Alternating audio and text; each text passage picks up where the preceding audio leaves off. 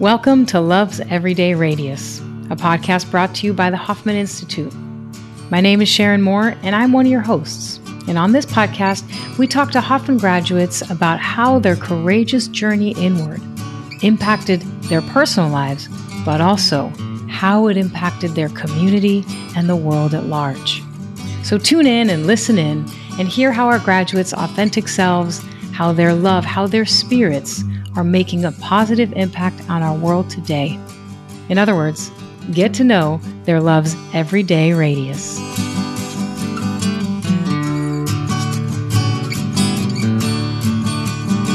All right. Welcome back, everybody. So today I have a very, very special guest. His name is Drew Horning, and he is the co-host of this podcast. Drew, good morning. Welcome to the show. Sharon, thank you very much. And my special guest is Sharon Moore. Welcome to the show, Sharon. Well, thank you, Drew. It's a pleasure to be here. I'm so excited for this conversation. What are we going to talk about? So Drew and I, just some background, Drew and I trained together as Hoffman teachers. And it's almost like, I mean, you really can't compare it to being in the trenches together, but oh man, it's the emotional trenches together, that's for sure. Yeah, I remember saying to Davey, this is the kind of personal growth training that I would pay money for. This is a transformative process in and of itself to train to be a teacher.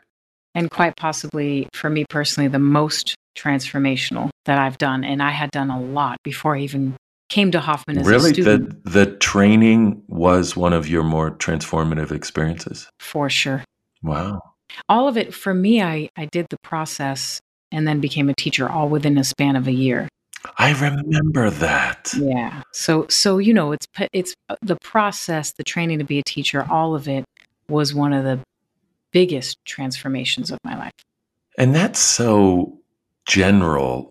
And this is the challenge I face as a podcast host is how do we help our guests take an idea of like the biggest transformational thing I've done in my life and bring it down into reality. So what does that mean for you on a day-to-day, moment-to-moment basis?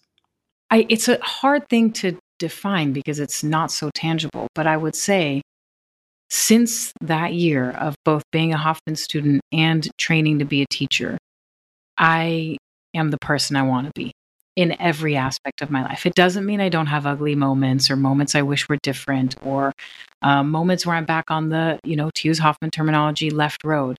But really, truly, in all aspects of my life, I am who I want to be. I am who I always wanted to be. So that's hard to, for me to give you traits is much tougher than for me to just say to you, I am who I always wanted to be. I love that sentence. I am who I always wanted to be. But is there an example that illustrates that? Well, I found love, and I'm in the relationship that is something I never imagined I would be able to show up for. So I can be vulnerable. I can recognize what's happening for me, and rather than lash out, recognize that it's happening. In my world of my work, I'm able to draw boundaries. I'm able to speak up. I'm able to show up more genuinely. And again, as I'm saying all of these, of course, where my mind goes, probably my dark side, is like, don't you remember this? So immediately what's in my head is the moments that doesn't happen. But I genuinely know that those are so less frequent and they don't last as long. Sharon, I remember during our training, which for people who are listening, the training to be a Hoffman teacher takes 2 years. 2 years. And I remember during the first part of it where is sort of the classroom setting, and then there's the working with students alongside a teacher setting. But the classroom work at the beginning, and as I got to know you, it seemed like every time we met, you would say, I'm dating someone new. I'm dating someone. Hey, man, it was a journey. It was a journey. And you found love. I did.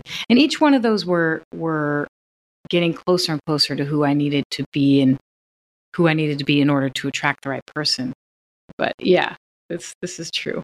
Oh man, I miss those training days. You know, when the facilitator says, "Okay, I'm going to break you up into pairs." I remember noticing I didn't care who I ended up with because I loved every one of us. Wow. Yeah, I was like, "Cool, whoever you're going to put me with, I can't wait." Yeah, and one of the things that's happening is that we all identify as teachers in part based on what cohort we trained with. And so you and I will always have this affinity of being in the same cohort, going through the same training, becoming certified around the same time. We are our cohort and the four other people, Steve, Lori, Chris, and Nita. We're a cohort together. Drew, tell me about you. How do you, between you taking the Hoffman process and going through the training, was there a long time? Um, you know, I'm distracted by what I was thinking about because it's one of the things I like about the Hoffman transformation circles is that it gives that experience of being in a cohort. There are 8 students who meet every other week online on Zoom, and it could be my new favorite thing to do given we haven't been teaching in a while, but just to lead these cohorts of 8 grads through a journey and to come back every other week after there's something about returning to the group after having been away and lived life for 2 weeks and now you're back together that I really like. Anyway, that's what I was thinking about. You were thinking that that's a similar experience to our training? Yeah. In the sense that we're a group and we're going through life together. You know, I was a therapist for years, and so I had all of the jargon and the language and the orientation of change and personal growth. And a friend of a friend recommended the process, and I didn't know much about it. I was struggling in my marriage, kind of not sure what was next. I'd done therapy for as a therapist for years, for 15, almost 20 years, and I was just kind of looking for what was next. So feeling a bit of being lost. And then the second thing would be trying to figure out what was happening in our marriage. We had young kids, and it was a struggle. And so I took the process and midway through the week, I remember thinking, who are these people?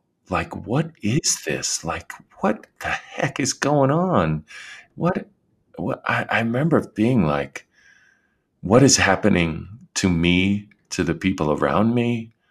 And in this kind of awe, that was a cellular experience of seeing kind of a meta of what was happening. And so I came out of the process and I was like, golly, I don't know how this is going to inform me professionally, but I'm really drawn to it in some way that I can't even put words to yet. And the fact that I can't put words to it yet is kind of cool. So they started a training. I remember having a conversation with Raz, who was my teacher, and him saying, we're starting a training. I think you'd be a great teacher. I'd like you to apply. And being like, I am in, let me know. And I think it was about a year later. I so relate to. I have a video of me after my process. They gave us back our phones, as we all know. I drive out of the White Sulphur Springs, and I'm videoing with my phone, and my voice says something to the tune of "Welcome to the rest of your life," or something implying like I am now driving back into a new life. And you videotaped this? I videoed it. I don't even know why. That's not even something I do. You're like you're thinking about your influencing crowd. I need to record this moment for my followers. The huge amount of followers. Sharon, are you videotaping yourself, or you videotaping the scene you're driving to? It's just the scene. I've never done it since, and I didn't do it before. I don't know why I did it, but you hear in my voice. So you don't see me, you just see what I'm seeing. And I think I wanted to capture the sight. I wanted to capture, I don't know, that moment. And here I am driving, and you see the scene from my windshield, and you hear my voice, and you just hear in my voice this knowledge that my life is going to be different from here on out. Oh my God, we got to put this in the show notes. We got to put this a little. Oh, I don't know where that video is. Are you Oh, saying yes, put you the video? do. Yes. I mean, I could probably find it based on date, but yeah, it's pretty. It's alarming to me because I can hear the change in my voice. This is the thing I love about the Hoffman process is so many people talk about change. I mean, the self-help book movement alone is like a $bazillion industry. And so change is tossed around. And it's just one of the things I love about the process is it's a cellular, visceral, immersive experience, and it holds you in ways that come across, for example, in the tone of your voice. And I think as teachers, we get to relive, if we are open to it, you get to relive it every single time. And I do think that even still, every time I go to the process, I end up getting a message that I need. Even though I'm there for the students and I'm obviously doing a job of teaching, there is something I get every time I'm there. And it's like I'm not even aware of the thing I need that week until towards the end of the week. I'm like, oh, okay. This is, for example, I won't even know that I need some wisdom around parenting my two kids. And something happens that week where I'm like, oh, that is it. Yes. And I go home so kind of excited and warm and open-hearted to that new transformation. It's cool, isn't it? Do they see it, or is it an internal? I think they see it. I think they see it. And for me, it's, I hop on the plane on Friday and coming back to Colorado, it used to have, when they were younger, they would go to bed earlier. And so by the time I got back at 10 o'clock, they were asleep. So it was always a Saturday morning thing of waking up to them climbing in our beds and that kind of weekend thing. And now it's kind of a Friday night experience of connecting. But those are wonderful moments. And I also come back sometimes like, let's talk. We need to process. Do they go there with you? Yes, sometimes I think they're a little overwhelmed. And even Jenny, my wife, is sometimes a little overwhelmed. But I'm always practicing a little breath and enjoying the moment. What about you? What's it like for you?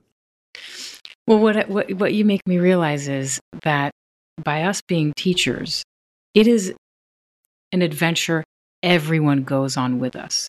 They don't know who they're going to get. Are they going to get the Drew or the Sharon that wants to process? Are they going to get the Drew and the Sharon that want to party because they're back home? Are they going to get the Drew or the Sharon that's just kind of wiped out? We all go on this adventure, and there's so much unknown. There's unknown for us as teachers going into it. What's the lesson I'm going to learn this week? Because we all know we're going to have one. And then there's just so much mystery and unknown and togetherness. It's your homecoming story made me realize how much this is a communal thing, and our people have to be on board and support us doing this work. It's because it's a compromise on their end in a way, and it's a surrender on their end. I love that. I love that. There's a teleclass coming up on how to be with a loved one who hasn't taken the process. But there could be a teleclass on how to be with a loved one who is a Hoffman process teacher. Totally. It would be well attended, that's for sure. As you were saying that, I was thinking one of the ways I experience it is like Some weeks I'll be like, it's all about play. It is all about play. We need to play more in our lives. I need to play more in my life. And then other weeks I'll be like, I remember coming home one time and all week long I was just inspired by submission or surrender, and like seeing the world in submission. Everything is submission or surrender. That's the key. And it's like I go on these, a certain part of the process will live with me during the week and live with me when I get home. It's a weird dynamic. Do you relate to that? Ish. I don't have as extreme of a relationship, but I do have themes that continue with me. But it's interesting as you were saying that. What I was thinking is, if Drew was in my, let's say I'm doing student talks on day 6, and Drew comes in as a graduate, and I say, "Do you have anything to say to the graduates?" Do you know what you would say? Yeah. So I remember when graduates came to the process and being so in awe of who they were and what they offered to say. I remember one grad said, the process for me wasn't about what I took, it was about what I left behind. And then he walked off. And I remember thinking, whoa, I have never heard something as profound in my life. And I could only guess at what he meant, but it felt powerful. So if I had to ask that question, it would be, Yeah, what would you say if you were a graduate? Which we traditionally, if there are graduates in the audience, we ask them to speak for a minute or so and say how they know the process still lives with them. yeah, I know the process lives inside of me because the single most important thing in my life is self compassion. And that becomes the fulcrum by which my life goes well or not so well. The indicator is how kind am I being to myself? And you could almost bet that when I'm struggling, it's because I'm lacking compassion for my experience. Was that an area that uh, you didn't have a lot of pre-process? Yeah, I have said to students, if you're going to do personal growth work, if you're going to step into this, whether it's in coaching or the transformation circles, or even sometimes at the beginning of the process, I said, if you're going to do it, but you're not going to consider the value of compassion for yourself in this experience, you probably shouldn't do it.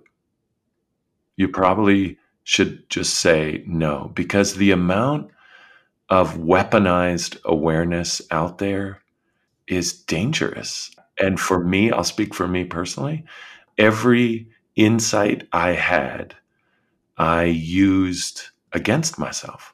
In some way, I found a way to not maybe right away, but I eventually found a way to turn it against me as reasons for why, well, this, why haven't you done it? Or, well, you get this, so what's wrong with you? I just found a way to weaponize epiphanies. What about you? Your turn. Sharon Moore, come on up. Speak to the students about one way the process lives inside you. Isn't it funny that I haven't considered this question? Like, this is the first time I'm thinking about that.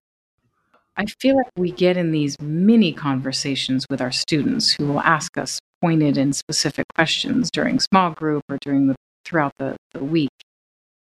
I think it would be, for me, really surrendering to spirit, and just, rather than trying to define, control, know what lies ahead, surrendering to spirit. And I know that sounds general or kind of very vague, but it's true. I'm used to defining things. I'm used to planning things. I'm used to controlling things, and this allowed me to let go into spirit. Even how I became a teacher is a great expression of that. I'm not great with emails. I don't check my emails. This is one of my things. I don't do that well. And apparently the announcement for the job of the fact that they were hiring teachers came out in email. I didn't get it. I coincidentally had a conversation with one of my fellow Hoffman students maybe a day or two before the applications were due. And because of that conversation, I then looked at that email. I think there was an introductory call or an informational call. I got on that call and Davy was on there, and she was one of the teachers. She wasn't my teacher, but she was one of the teachers in the process I was in. And she's like, "Is this the Sharon?" Da, da, da, whatever, some sort of clarifying question. And she gave me such a vote of confidence. I don't even remember what she said, but energetically, I felt like she was cheering me on, like, "You should apply." And I don't know, it was one thing to the next. I was living in a temporary place. I went to my office, recorded the video. All these things just lined up that felt so beyond my control. But this was 1 or 2 days before the deadline. Yes. Oh my gosh. It was a quick turnaround. But again, I think that was part of the blessing is no over intellectualizing. It was a lot more spirit led. A student sent me this quote from Richard Rohr, a grad who I'm working with in the transformation circle, sent me this quote from Richard Rohr that says, because I thought about it when you said this about deepening your connection to your spirit. Richard Rohr says, all problems are psychological and solutions spiritual.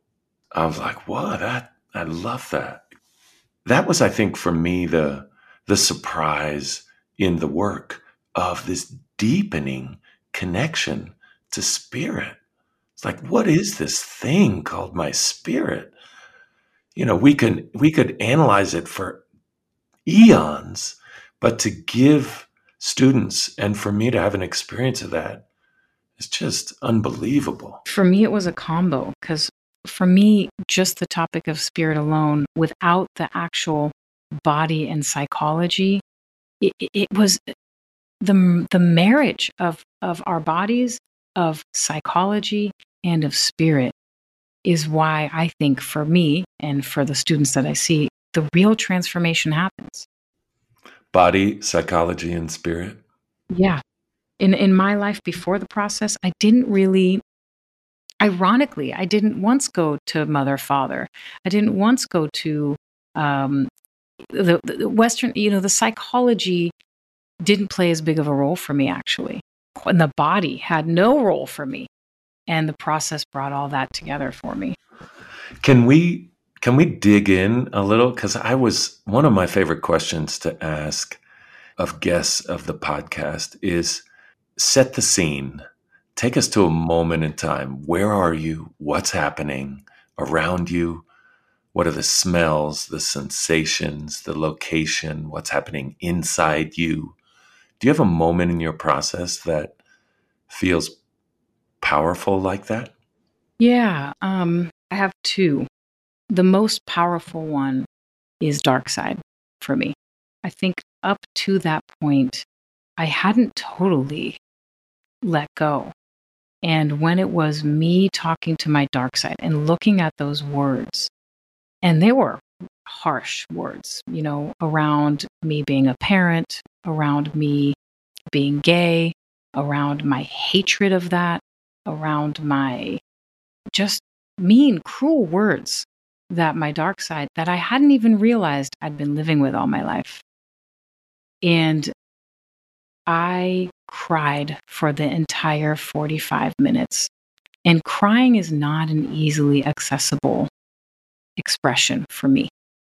And one woman who was in the dark side, one of the students who was sitting right across from me, said that she saw me, and every time she looked up, she just saw just this face, tears and tears and tears for 45 minutes. It's hard to put into words. I understand now why our guests have sometimes a hard time. It is hard to put into words. It was such a opening and one of the most raw moments I've had in my life. And I've been a seeker all my life. So this isn't I'm not one of those people that I've never done work on myself. This is my first time. No, I've done a ton. but this was probably the rawest I was able to get. Wow. So you cried off and on for 45 minutes? Yeah. And this is a person who, Doesn't cry. yeah, and it just came out because those words were, ugh, cruel. And also the price. At that point, I don't remember how old I was, but the price, having made decisions for so long in my life that at this point there was a cost, there was a real price tag, and that the connecting of those two things is just kind of stopped me in my tracks, and all I could do was cry. Those were like really transformative and kind of detoxing tears as well, huh? Yeah, and I don't know. There was one other time that I felt that, and I think it was when we were. I don't remember. Oh, I must have been observing a process, or when Davey took us to do our own dark sides when we were in our training. I can't remember, but that opened it up a little bit for me again, but nothing like it when I was in the actual process. That dark side that's a powerful one for me. Yeah, one of the things I love about the process is it really combines these two disparate, really extreme, almost polar opposite qualities. And one is power, and the power of expressive work, the power of voice, the power of our body being engaged in this work. And the other one is humility, being humble. And when you were describing those tears, I thought, what real humility in the face of the cost of what had happened in your life up to that point. It's crazy how if I hadn't done that, I would have just continued down that path. The cost would have become more expensive. Yeah, the reckoning. I mean, the reckoning that is the Hoffman process. It's a freaking reckoning. In my process, it would be the day before, which this happens so often. You have grads who come out and say, "Remember Tuesday?" And I was like, "Oh, no, that was actually Wednesday." They're like, "No, I think it was Thursday." And it's like, "No, that was Monday." Anyway, I didn't know what the heck had happened in my process, which day was which. But it turns out it was Wednesday, and it turns out it was vindictiveness. And I remember engaging in expressive work in a way. Well, first, Raz looked me in the eye in my morning check in with him and paused and said, "You can do this. You can do this." And I remember like swallowing hard in that moment of like, "Oh my God, I got this. I got this." It was so good. And then we go to this experience, and I remember using my voice and being engaged in this expressive experience, which is, I had done a lot of personal growth, a ton of therapy and coaching, and even some more experiential outdoor retreats, but I hadn't really done expressive work. Was your Hoffman experience the first time you had done expressive work? Probably, yeah. I mean, now it's just like, duh, but yes, to think back and realize, yes, it was. I know. And it's so, if you had asked me before the process, as a therapist, what's your take on expressive work? I would have definitely hedged and probably said, I don't know, like to what end, and really, do you need to do that? But I'm a believer now as a part of a larger thing. Expressive work in and of itself, no. But when it's connected to the cycle of transformation, absolutely. And so I'm engaged in this expressive work. And I remember scaring myself a little bit like, oh God, I'm really fired up here. I'm really using my voice, and felt a little fear at that. And then the expressive work finished, and we engaged in a kind of compassionate part of it. And the music comes on, and the teachers lead us through this guided visualization. And later, I would find out that the song was Angel Love, and I'm curled up on a pillow in a really sweet moment, and this music comes on. My God, I'm going to tear up now. And they start to share that you are loved, that despite all this stuff that has happened, despite all this darkness, you are loved. You are held in this cradle of love. And I could not stop crying. I just started tearing up because the feeling of surrender, the feeling of being loved, of feeling the self-compassion, of feeling self-love, despite all the darkness that I had just puked out of me. I just bawled. And later, people came up to me and they were a little worried about me, or a little wanted to check I was okay. I said, I'm more fine than I've ever been in my life, because I feel this surrender of love for myself and for the world around me.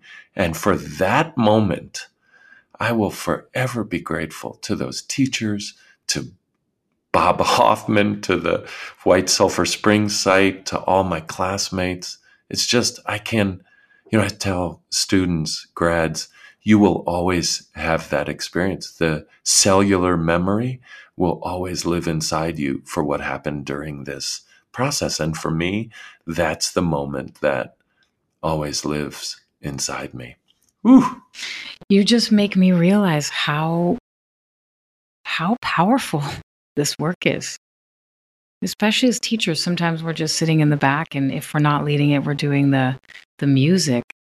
But we're not just doing the music. We are taking them on a journey. Case in point, your experience when that music comes on, the depth that it opened up for you. Yeah, and I felt like all the things that I had done prior to that sort of set me up. I couldn't have just created. It's one of the beautiful things of obviously many. I keep saying it's one of the beautiful things, but the fact that was on day 5 was so powerful. Oh no, it's actually day 6 then, because it was an 8-day process. And there's rhyme and reason for the fact that it's on day 6. It's a journey to get there. Oh, I miss teaching. Yeah, I know. I love that you just said that. So I taught in Connecticut probably 3 weeks ago. We were all wearing masks. It was so odd, strange, and yet normal at the exact same time. This is the work I see myself truly getting old. Like this is not something I'll ever leave. I remember you saying that, Sharon, during when we were training together, like our second training weekend. You're like, hey guys, we're all, I think, at lunch, and you say, hey guys, and we all turn. You're like, I just realized we're going to grow old together. And I remember thinking, oh my gosh, that was so vulnerable to say, and so true, prophetic. So true. Yes, we are. How many other people do we get to look at knowing, oh wow, we're going to be on the journey for a long time together. You did a podcast before you co-hosted this, and I have done my own podcast before I became a co-host. What do you like about being a host? What do you like about podcasts? Do you have a favorite podcast? Let's dig into podcasting for a second. Spirit led. I don't even know that I have a rational explanation for it. I felt very compelled with my podcast. It was around celebrating women entrepreneurs who incorporated spirituality or were spirit led and were doing things that were improving our world. And it was like an overnight decision. And again, talk about spirit led, literally like butter. I would say I need a microphone would show up. I need guests would show up. Whatever it was that I thought I needed, it was like a snap of the finger, and it showed up. I have two things to say about that. I think on one hand, I'm so genuinely curious about people. It's not hard for me to engage in a conversation with people. So it does make sense that I'm involved in this. But on the other hand, sometimes, and you know this too, I need to hold myself to make sure this is not a form of hiding. This is not a form of continuing a pattern that I might have, which is celebrate others to divert attention from myself. So there's the two, it's the double edge. It's there's a use of my natural enjoyment and skill in it, and then there's careful, make sure that this is done in a balanced way. Yeah, that's great. Do you relate to that? I do. I now don't know if how much I relate to the hiding piece. I do know that I love conversations. I love them. I love questions and answers and interruptions and excitement and the intimacy of creating something that is not of you and not of me, but now we're creating a dialogue that is changing us. It's instead of us taking the dialogue is actually leading us someplace. And I just love that. I grew up in a family. My college entrance essay was on my dining room table, and the conversations we would have around the dining room table. It was my formative, most memorable experience of my childhood is those wonderful dining room conversations where we digested topics of the day, we all shared and listened. I felt so at home at that dining room table. So we're breaking bread together in a way as we have conversations with our guests.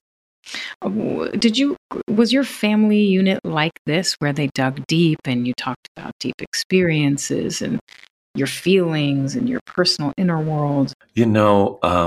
So I grew up in Washington, D.C., and I was the third of four kids.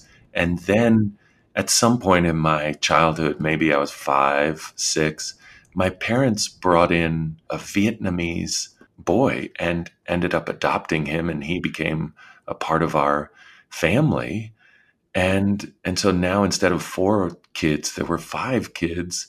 And I remember him singing as a kid in the shower, like his Vietnamese songs, and being just in awe of this different being in our house and loving him. And something about being raised in DC in the late 60s, early 70s, and my parents were protesting the Vietnam War. And I feel like that became such a formative part of my childhood, like social justice.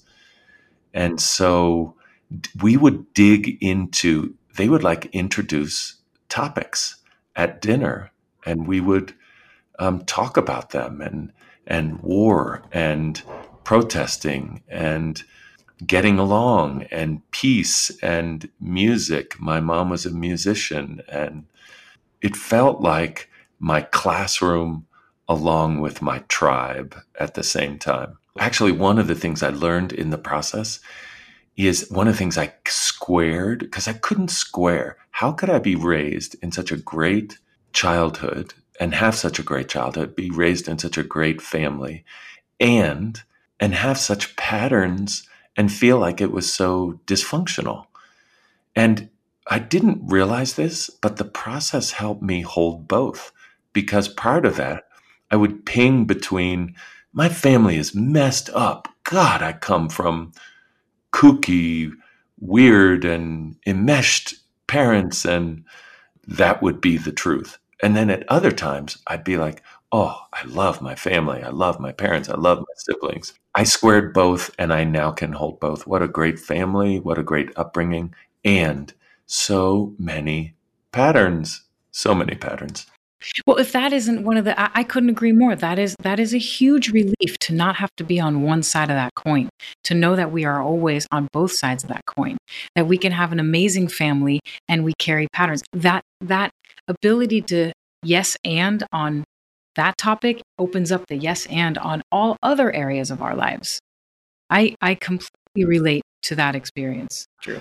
Yeah. So I am really curious because the one thing I know about your childhood, and childhood is in quotes, it might be your past, is that you were in the Israeli army. Yeah. Well, that was young adult life, but yeah.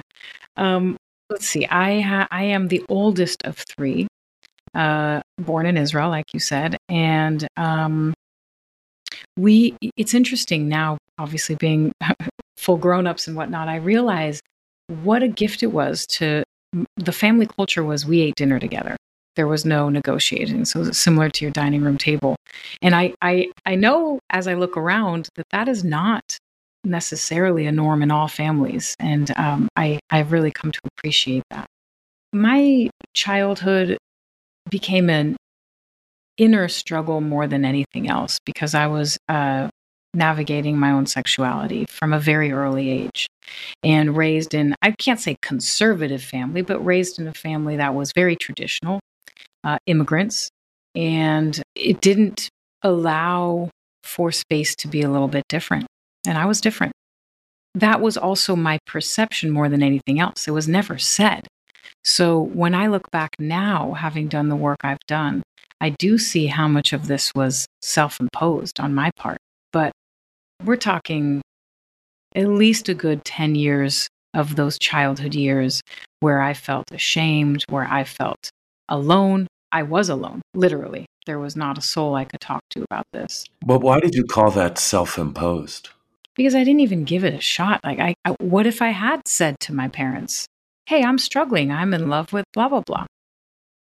I just internalized messaging from everywhere, external and internal. I didn't do any of my private development in community with a mentor. It was all alone. I fell in love alone. I had my first heartbreak alone. I cried myself through the heartbreak alone. So I almost became masterful at putting on a game face, and all of the struggle was done by myself. Don't you think you looked out at your parents, saw the environment, and made an assessment like, this ain't safe to bring up to these people. I'm not going there. Yes, of course. That was 100% yes. And it was just a different time. I mean, I now look at gay youth and I'm like, oh my God, you have it so much easier. But they don't. It's a little bit easier because there's more imagery that doesn't villainize, but they still have their family unit. And if it is a heterosexual family unit, they know they know that there is a coming. When you're heterosexual, you don't ever have to come out. It's just assumed. For those of us who are not, you have to come out. So you have to change the dynamic, change the trajectory between these people who had no idea that this was going to happen. I don't know. I love that. You have to, when you say you have to change the trajectory, it's almost like you have to square the internal and the external experience. Do you remember a coming out story? I mean, that's a thing, right? What's your coming out story? What's your coming out story? How was yours? How did it go? well, um, it wasn't the easiest, and it wasn't the easiest for a long time, like years. My first love was in high school, and we were secretive about it. This was in the 80s, so you can imagine it wasn't where we are today, and we were very secretive about it. And literally not a soul knew. So none of my friends, none of my family members knew I had fallen in love. None of my family members knew when we had hardships or when we broke up, which was truly heartbreaking we all have the young love, puppy love. I went to a gay pride parade in San Francisco, my first year out of high school. So I was already 19. And at the end of that, I was in shock. I mean, I'm getting chills just thinking about it. You look around and you see parents with flags that say, I love my gay kids. You see groups of people with flags that said, gay lawyers, and all these normative things reflected back to you. And for me personally, I had never met a gay person. All I knew was the imagery and the villainized imagery at that of what gay people were. So to see just quote unquote normal people at gay pride in the late 80s was a pivotal moment. And so much so that I felt empowered. At the end, you land in this place with all these booths. And at that point, it was educational books, booths. So there was pamphlets on who are we, why are we, and whatever research, limited research at that point there was. So I grabbed everything I could, put it in my bag, wrote a letter to my parents, and came out of the closet. Oh my God. It was not easy. And they had no idea, of course, again, because none of us were exposed to this. It wasn't even it was just not, it was something that is a thing outside of us, it wasn't a real topic. And when you say it, being gay? Being gay. Yeah. We didn't have gay friends. We didn't have gay politicians, gay teachers, gay TV personalities, nothing. So for all they knew, it like you might as well admit that you had the devil inside you. I mean, I really do feel for them too, because it was a process. You said a coming out story. Well, what you learn is not only is there the coming out process for the person themselves, me in this case, but there is also the journey for the loved ones. So parents have their own journey around the coming out of their kids. Well, you have respect, it sounds like, for your mom and dad as they navigated that journey. Yeah, I have wishes that it was navigated differently. I have a whole lot of additional pain that probably was unnecessary. But like you said, the squaring, the internal, external, and the both sides of the coin, I simultaneously respect and honor the process they needed to go through. And thankfully, we have arrived where I would have never in my wildest dreams imagined. We have arrived in a place where I don't even question. I don't live with that shame anymore. I don't live with that I'm causing them shame anymore. I don't live with that burden on my shoulders that what are they going to say when their friends say, "Oh, is Sharon dating somebody?" Because they had to deal with that question just like I did, but I had perfected my deal around that. I would learn to read the room. I would learn when I could say the truth, or sometimes I would switch the pronouns. And even though I was with a woman, I would pretend I was with a man. Wow, that adept skill at kind of maneuvering around reality versus expectations. Well, it was a skill, just like patterns. It was a skill that served me, and then it didn't. It served me in my ability to, in the younger years when it did feel like life or death, which it wasn't, obviously, but that's what it felt like. I would read the room, and thankfully my ability to read the room was spot on, and so I knew when to reveal the truth and when not to. But the cost of that was me being my authentic self. I would be what you had capacity for.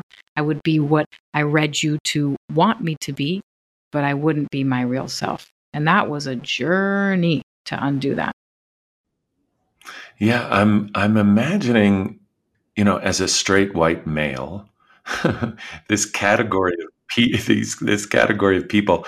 I'm imagining what it's like for you as a young girl as you start to be drawn to other girls and yet know that that's not what's in the dominant culture. What was that like to notice this thing emerging inside you that wasn't at all in the world around you? How did you deal with that? I look back at it now, and I am amazed by the child I was, but I think it was the only reality I knew. And I still, to a certain degree, have a lens of translation, right? When you look out in the world, you see predominantly heteronormative imagery, messaging. It's still there. Yeah, and even as a Hoffman teacher, you don't think it hurts me to say mother and father? That's been something that one of the first things I said was, wow, I have mother and father. We just went back some years when we say that. So there's a constant translation lens when I'm in conversation with people who are talking about their couplehoods. Or I will say, when it comes to being gay, I'm in California, that needle has moved. Oh my God, so much so. So much so. And in my particular case, I'm a white woman. So I have been on the receiving end of that needle moving dramatically. I can now marry. I rarely translate the pronouns. In fact, I shouldn't say rarely. I never translate pronouns, and I never feel second class like I used to. And that is something in the last, I don't know, 5 to 7 years or so.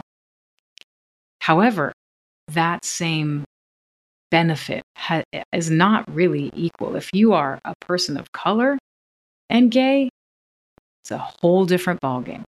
And we as the white folks in the gay community have been called out on it. And I'm really happy we were and are and continue to be. And I think as gay people, we know what it's like to be marginalized. We better show up with the ability to have, in the very least, empathy for other marginalized communities. I'm imagining that it's tough when a marginalized group of people is being told that they're not embracing another marginalized group of people, because it can be initially a little bit like, wait, I'm not oppressing, I'm the one that's the victim here. And that was a kind of reckoning for gay white women, wasn't it? If they took that on, yes, just like you can feel you're a white straight male and you have opened up to seeing the impact that you have, the privilege that you have, etc. But not all white straight males are doing that. So it is an invitation, and you do have to actively take it on.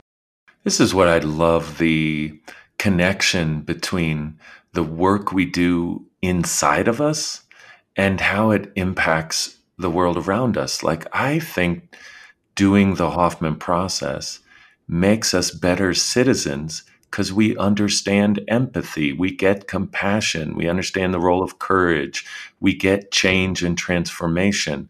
And so graduates can engage with the world in a more courageous, nuanced way because they understand things about themselves and can do and move places internally.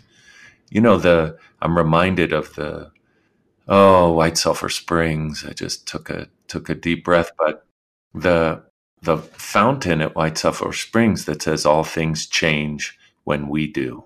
People who are graduates know this, but on the last day, there's the student talks where they, talk about what they do in the world. And I'm always struck by how many people say, but now I want to, and it has some sort of like do good, communal, new declaration of what they want to do and who they want to be when they go back into the world. Yeah, it's caring about the world we live in and seeing community in a different way. I think 2020 has been very interesting in getting a mirror back at us as American society on how many of us take on the collective responsibility that we have, the collectivism in general. Like, we are a collective, and this is a society that is, I think, leans towards individual priority, and this is a moment where we need to act collectively. Yeah, I was a history major, and I remember more and more recently some of the work we used to study around rugged individualism and the closing of the American frontier and all of this narrative, this mythology as Americans we get around individualism. I'm with you. It's powerful conditioning, isn't it? It is, and this is, if we're really, there's so many gifts and lessons of 2020, and this is one of them. Are we, do we choose the individual or do we choose the collective? And that's a question to pose for the individual and for the macro level. What kind of country do we want to be? What kind of culture do we want to be? Do you have a favorite question you ask guests, or is there a question that you like more than others? I haven't developed that quite yet, honestly. I'm still trying to figure out my rhythm with this. I'm catching up still. What's your favorite? Well, I don't know if I think my favorite is the one about where are you in your process? Because I think it helps make sense and it helps form the narrative about what that experience was. So that when we go away from the process, we can go to moments in time and make sense of those moments in time and draw meaning from those moments in time. And so that's why I like that particular question. But a question I was thinking about in this moment is kind of a meta one of, yeah, we've been chatting about an hour now. What's that like for you on a Sunday morning to have had this conversation? How are you? What do you notice? This is a question you ask. That's such a sweet question. I love it. It's a whole other opening. We're going to talk another hour now, Drew. Well, you know what? I'll tell you, my genuine feel is how much I love you. I can't believe how much we know about each other and how much we don't know about each other. I mean, when I think Drew Horning, I think like a brother, somebody I know so well. And then there were so many things that you said today that I didn't even know about. And also just being on the receiving end of you listening to me. Honestly, Drew, I feel so seen and loved by you. Thank you for that. I am making me choke up a little bit. It is the crazy thing about teaching together, but also about students who become grads together, is that the really superficial things in some way these details go untracked between people. And what does get tracked is spirit to spirit and connection from a heart level, a deep soulful level. Oh, that's exactly such a beautiful distinction. My spirit to spirit connection to you didn't change today, but my kind of like earthly body connection, I learned a little bit more about you. And I for you as well, and that little girl growing up, and all the internal. I'm such an extrovert, Sharon. In my family, it was like talk or you're going to be buried. So I learned how to I learned how to talk. I learned how to engage in the cacophony of family dynamic. And when I hear you, it's like, wow, so much of your early formative experiences were silent with you alone. That's a depth of connection to yourself. It was not easy because I, like you, am so extroverted. And all I wanted was to feel quote unquote normal. It was a distant dream to imagine being in my house with a person who I love, with my family there too. And just to put everybody at ease, that is a reality. But I had no idea I would get there. Oh, I just could keep talking to you. I'm sad to end it right now because I could just keep talking to you for hours. Thank you for this fantastic conversation. I love you. I love you, Drew.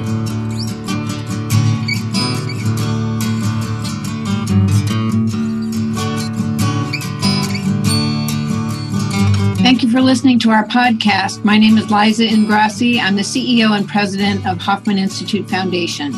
And I'm Raz Ingrassi, Hoffman teacher and founder of the Hoffman Institute Foundation. Our mission is to provide people greater access to the wisdom and power of love. In themselves, in each other, and in the world. To find out more, please go to hoffmaninstitute.org.